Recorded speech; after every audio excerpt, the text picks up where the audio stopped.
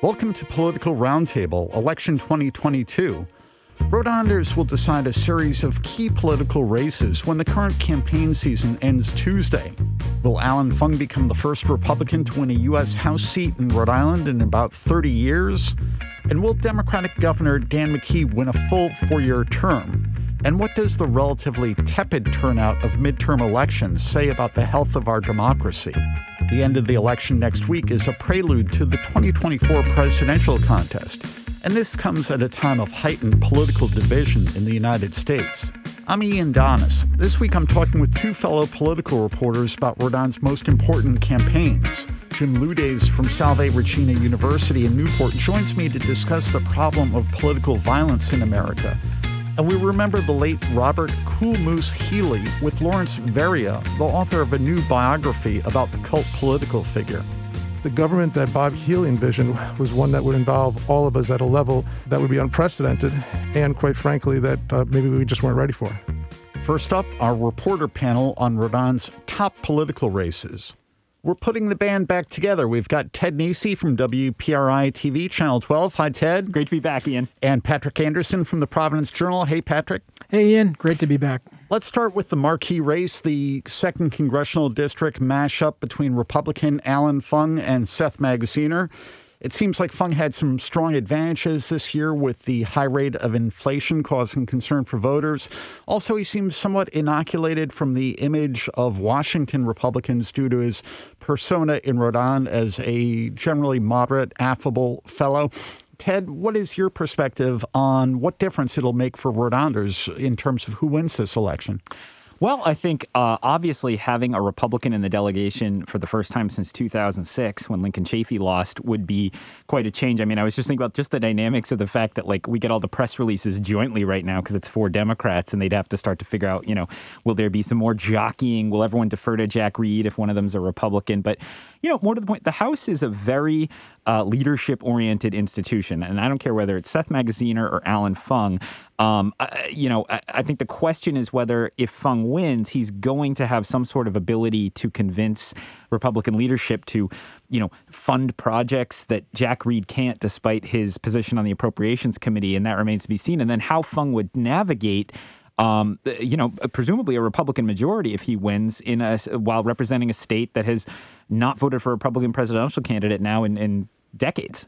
Patrick, you had a story this week about how the two candidates would approach the issue of inflation. How would you describe the key differences? Well, both of them are kind of deferring to very general terms and very broad strokes, which in a way they have to do because those big decisions will be determined by leadership for whichever one is elected.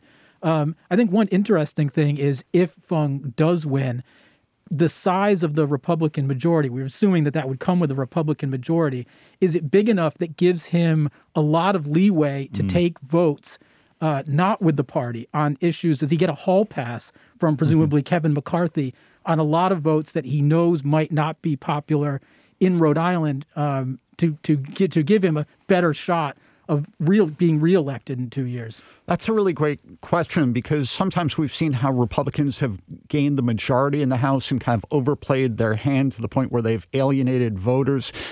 How likely is it that CD2 voters, if they do elect Fung, might have some buyer's remorse about the direction of the D.C. Republicans down the road?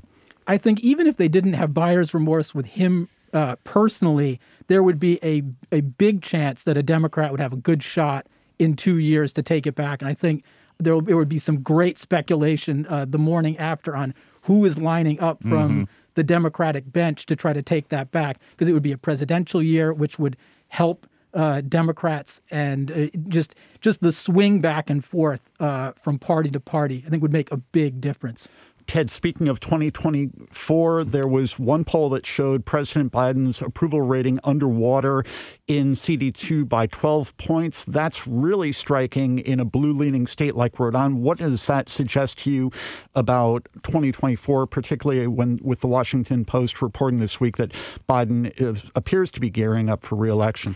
Yeah, look, I think often I'd say right before a midterm, you find a president at a low ebb. I mean, Barack Obama did not look like he was in good position to win re-election re-election at this point in 2010. He won pretty convincingly. Donald Trump nearly won re-election despite having a pretty disastrous midterm in the House, at least in 2018. So, but look, I think if Jim Langevin had chosen a different year to retire, I have trouble imagining that the Democrats be having quite this much trouble holding on to the seat. They picked a year when the Democrats are in charge in Washington, when people are very frustrated, and they put up someone who didn't already have, yes, he's been the Magaziner's been the treasurer, but that's not the kind of office we all know where you're well known the way someone who ran for governor or is a mayor, which Fung has been, is. So, I mean, I talked to one person close to the Fung campaign who said he's never seen a congressional candidate start out with numbers as strong as Fung did in this district. It's just highly unusual for someone that well known to be on the sidelines ready to be brought into a race like this, like Fung was. Let's shift gears to talk about the race for governor. Ashley Kalus moved to Rhode Island just last year, which is a bit of a disadvantage for someone asking for votes. There have been a series of news stories about various disputes she's been involved in. On the other hand, voters haven't entirely warmed up to Democratic Governor Dan McKee in the primary. Nearly 7 of 10 voters voted for someone other than McKee. What is your analysis of this race, Patrick? Well, it seems like the McKee campaign has been trying to run out the clock for the last couple of weeks, keep him mostly to official events, not a lot of appearances that are going to draw a lot of attention, and assuming that he has that advantage and that he's ahead in the polls and that he can just carry that through unless nothing bad happens, and then relying on all of the negative headlines and all of the stuff that's been dragged up about Ashley Kalus's past to drive down her favorables and drive down her vote at the same time. And then you kind of see that, why they might not be excited about having McKee doing a lot of unscripted stuff with his last interview on a Globe podcast, which probably couldn't have gone much worse. I don't know that I've seen a sitting governor give an interview like that in a campaign in forever. It was quite bad. Well, Patrick, as Patrick says, we've seen how Governor McKee has been quite thin-skinned at times. He says he's moving Rhode Island in the right direction. If he does prevail over Ashley Kalus, what do you think 4 years of a McKee administration would look like? Well, I think he made clear on the Globe podcast that just came out as we're taping this show. He seems to see himself at war with the media, sort of like Donald Trump. And so I assume that won't change because he's not trying to change it when he needs to win re-election. Why would he change it if he has won re-election? And more to the point, I think, you talk to leaders in the General Assembly, they think Dan McKee is always very open. He said he didn't propose certain things because Shekarchi and Ruggiero made clear they didn't want it. And so I expect you'll continue to see relationship where he's more than happy to let them have a very powerful seat at the table over the next 4 years if he is the governor. So I'd expect more of what he's been doing. That's kind of what he's been campaigning on. He thinks things are going well. He doesn't think there's a need for change, and we're going to find out if the voters agree.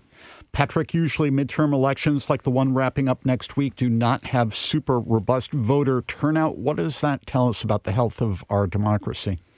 I don't know. It just tells you that some races are going to draw more attention than others. And I think this one is from the early numbers actually looks like even the governor's race, which normally draws big turnout, might not be getting that much attention. It points to things being nationalized and people focusing a lot on presidential elections and national politics and not as much on local races, General Assembly races or city council races. So it's to be expected. But I think we are seeing signs that the CD2 race is drawing more attention than normal. Two of the top Republican candidates in Rhode Island, other than Ashley Kalus, are James Lathrop running for treasurer and Aaron Gukian running for lieutenant governor. Gukian seems to have come up with a fair bit of campaign cash. Lathrop, I think, is a little more challenged in getting his profile out. How do you look at these races, Ted? Well, you have to start, and Republicans hate hearing this, but it's just the truth. Whether you're in Rhode Island or Massachusetts, you have to start defaulting that the Democrat starts with the advantage, especially in races that don't get attention the way a governor or congressional district races. I mean, it's been a lot of years since we've seen one of these down ballot offices go to a Republican, even when they've been able to find some success in the governor's office. So, certainly the Lathrop campaign for lieutenant governor thinks, Sabina Matos basically had no money coming out of the primary, and they think they maybe have been able to find some advantage over her. He's going on TV. The Gukian, did I say Lathrop? I'm sorry. Their campaign feels that way. But then Lathrop, there's been a lot of hope for him, I feel like, among Republicans, but I haven't seen the fundraising come in to support him. And perennially you hear from Republicans who understand politics who say, we'll get lots of people tweeting and Facebooking about our candidates, but if they won't write checks and help them have the money to campaign and get on TV and get their message out, they're not going to be able to overcome the sort of default Democratic groundswell. So you never want to rule anybody out, but I think they would acknowledge that when you're a Republican running in Rhode Island, it's an uphill battle. Patrick, we saw in the primary efforts by the Progressive Rhode Island Political Cooperative to gain a lot of seats really did not go anywhere. There were some other progressives aligned with different groups who did have success, but it was kind of an Empire Strikes Back election. How do you see the stakes in the legislative races wrapping up next week? Well, I think big picture, and this often happens in a midterm, when you have the party in power and things swing back towards the other side. If things don't go well, the establishment is then going to kick back at the insurgents or the activists in their base that have pushed them, in this case, to the left. I think you're going to see a lot of that if in Rhode Island, if the Democrats lose CD2, and if they lost the governor's office, I think it would be intense and pretty amazing how much blowback there would be on the left, which did make inroads and really did push some things to the progressive side in 2020. Ted, you've been keeping an eye on the Bristol County, Massachusetts sheriff race between the longtime incumbent Tom Hodgson and his challenger, Paul Heroux, the mayor of Attleboro. This has attracted a lot of out-of-town interest. How do you break down the outlook? Well, I got to say, obviously Hodgson it's very unusual, first of all, for a county sheriff's race in New England to be getting national money coming in, but that's what's happening here. And it's because Hodgson has been, he aligned himself closely with Trump during the Trump presidency. Now he's backing away, trying to run to the middle for the election. And he's also taken this very old school approach to the treatment of prisoners. And they now have had the highest suicides in the state of any county jail. And that's been a big talking point. But Hodgson is also, he's a good campaigner. He's been on the scene for 25 years in Bristol County. And Paul Heroux, comes out of Attleboro. That's the fourth of the four cities in Bristol County, the smallest. So while he has all this money with him, I talked to a lot of people in Bristol County who are not counting Hodgson out. But one problem for Hodgson is the weakness of the Republican ticket in Massachusetts. Jeff Deal has barely run a campaign for governor against Maura Healey. And so if Paul Heroux were to find a way to win that sheriff's race on Tuesday night, I would partly think it's because Hodgson's having to drive out the vote almost solely on his own because of the just incredible weakness of the Republican Party in Mass. That's all the time we have, so we need to leave it there. Thanks for joining me from WPRI TV, Channel 12, Politics Economics Editor Ted Nesi. Good to be here, Ian. And the State House reporter for the Providence Journal, Patrick Anderson. Thank you, Ian. The recent attack on Paul Pelosi, the husband of House Speaker Nancy Pelosi, underscores the growing problem of political violence in America. Joining me now to discuss that is Jim Ludes, Vice President for Strategic Initiatives at Salve Regina University. Ludes was previously head of the American Security Project, a think tank in Washington, and he served on former President Obama's transition team in 2008 and 2009. Jim Ludes, welcome to the Public's Radio. Thanks for having me, Ian. In the aftermath of this attack on Paul Pelosi, most experts seem to think we're in for a number of years of heightened political violence in the United States. Is that how you look at it? I think it is, and I think that we've seen this rhetoric growing for, frankly, decades. It begins with the notion that the government is somehow out to get the American people, and we've seen it really grow and metastasize in the last half dozen years, particularly on the right, with the notion that there are some people in America who maybe are not as loyal as others, who are somehow different or other, or who have nefarious intent about destroying America. And so we see it manifest itself in rhetoric around things like the way President Trump has talked about the big steal, the big lie in the election of 2020. We see it in the notion that there are a cabal of Americans in the QAnon conspiracy theory who are trafficking children, and that they're principally concentrated in the left in American politics. These ideas turn not just Americans against Americans, but it undermines our fundamental confidence in the American system. And I think that it's a reason why so many experts are worried about the health of the republic and the danger for more political violence in the years ahead. How do we come back from this as a country? Well, I think the first thing is there are things that we need our leaders to do, and there are things that we can do as citizens. Our leaders need to lower the temperature. We need to move beyond the notion that if somebody disagrees with us politically, that they are somehow less American, less loyal, and less worthy of being heard. So that's step number one. And so our leaders can do a lot on that simply by changing the way they talk about issues. You can disagree with somebody on a fundamental policy issue. That doesn't make them less human or less worthy of being heard. As citizens, there's a lot that we can do in terms of how we engage with one another and with issues. So I've spent most of my adult life thinking about disinformation as a weapon in international relations. And what I tell audiences when I speak about this is stop retweeting, sharing, moving stuff on social media that we haven't considered. Just because it makes you feel good doesn't mean that it's truthful, doesn't mean that it is right. And so we need to be critical thinkers and understand that we are, in this social media age, we are just as much purveyors of information as we are consumers of information. So before we retweet or like or share that meme that really gets our blood boiling, maybe stop and think about, well, wait a minute, is it even true? Or am I just contributing to sort of these divisive forces in American politics? President Biden gave a speech this week in which he talked about democracy being on the ballot. Some Republicans felt like it was they said the president was sliming them. I think that was the phrase from one Republican. And certainly there is a political aspect to it because democracy may well be on the ballot. But of course, President Biden wants the Democrats to do as well as they can in midterm elections. So to what extent does even the most routine standard politics get in the way of making progress on this issue? Yeah, I mean, that's how warped we are. I listened to the president's speech and I agreed with most of what he said. And yet I found myself wondering why this was a speech that he would make less than a week before Election Day. The timing, I think, is political. Doesn't mean he's wrong. But I think that if we're going to have a serious conversation about lowering the temperature in American politics, it needs to happen not just a week before Election Day. It needs to happen in the long time between elections, where people are working together and really trying to solve problems rather than just scoring political points.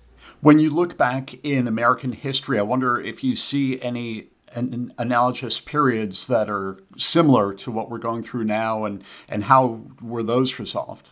Yeah, so I mean, there are elements and there are phases. You think about divisive moments in recent American history, and you think about the Civil Rights era, and you think about the McCarthyism of the 1950s, where ultimately those were processes. McCarthyism was ultimately burned itself out. And there's certainly some hope that some of this threat of violence will burn itself out too. But what's different today is social media and the ability of groups to not just sort of find themselves, but for individuals to be motivated and to think that they have to take actions themselves independent of a group. I think experts call this ungrouping of extremism.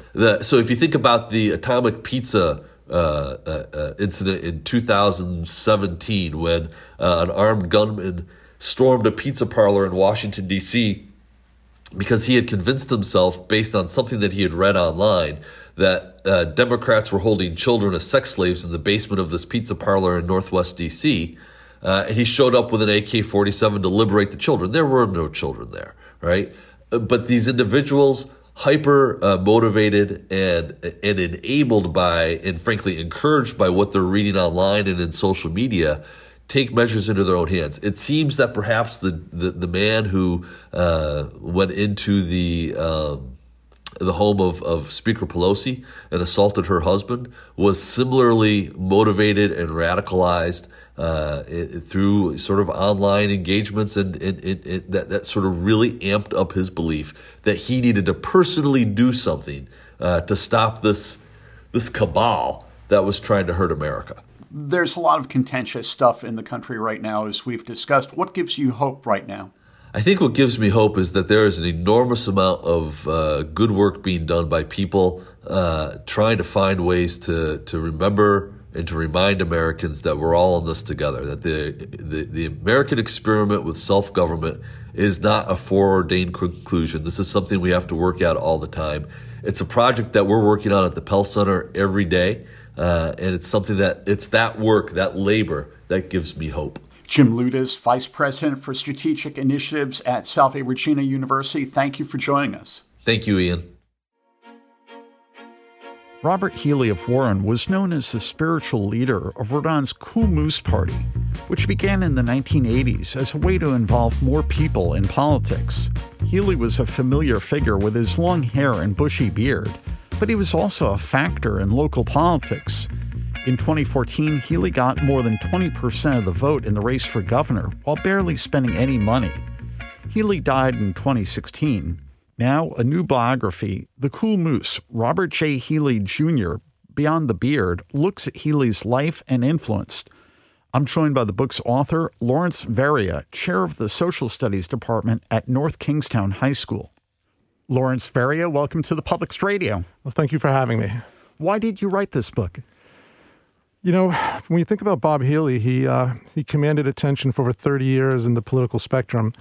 And when he passed away, his entire legacy, it seemed to me, was processed in approximately 24 hours. And as time went on, all we ever heard about was his will or his treatment of that will. And it just seemed to me that there was something missing. So I sensed a void, and I thought maybe I could contribute something to a discussion that I thought needed to be had. And that was, what did this man mean to the political scene and all of us over that 30-plus year period? And how would you describe what he did mean to that political scene over those decades? I think a lot of that was missed on us. And what I mean by that is I think there was a lot to take away from Bob Healy. I'm not sure that we ever did come to terms what he meant to us or could have meant to us. And I'm not speaking just to the fact that he never was elected to the lieutenant governor's office, which he obviously sought 3 times, or the governor's office, which he sought on 4 occasions and lost, sometimes by very, very wide, tremendous percentage points.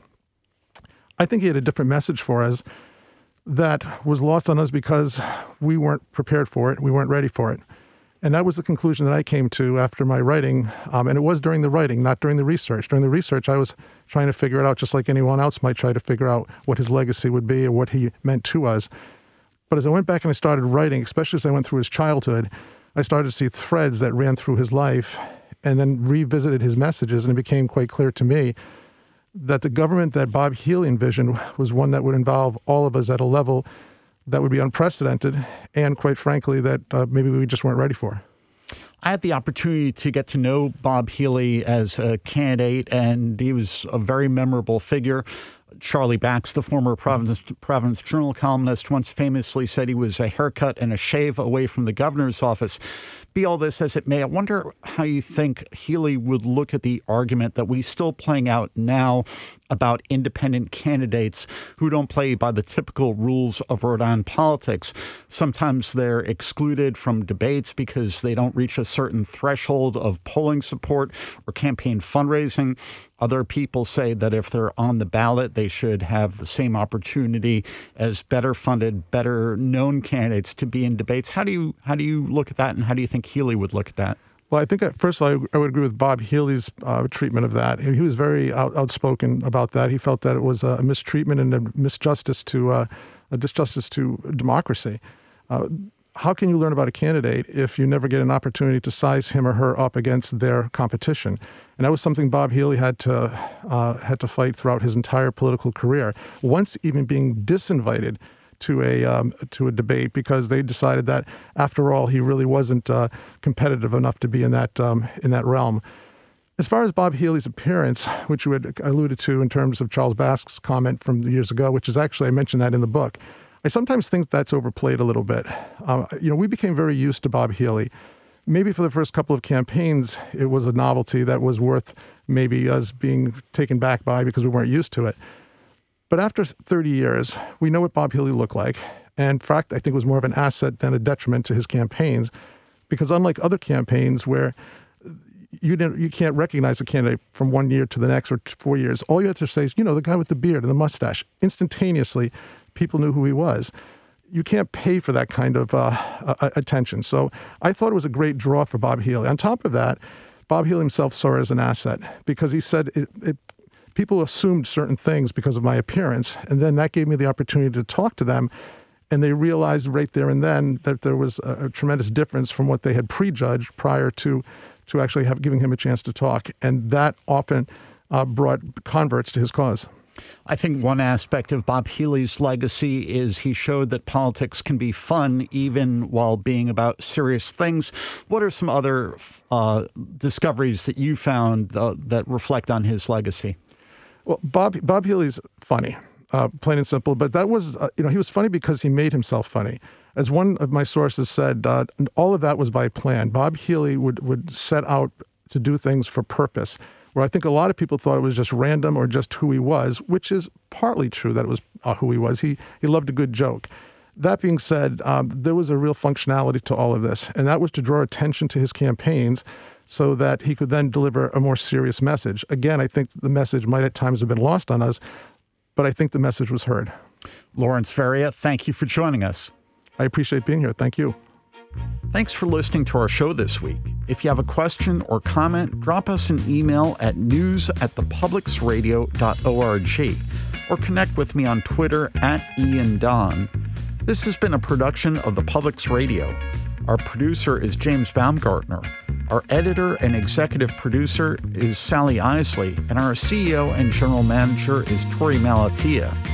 Keep it tuned to The Public's Radio for our detailed coverage of the election next week. I'm Ian Donis, and I'll see you on the radio.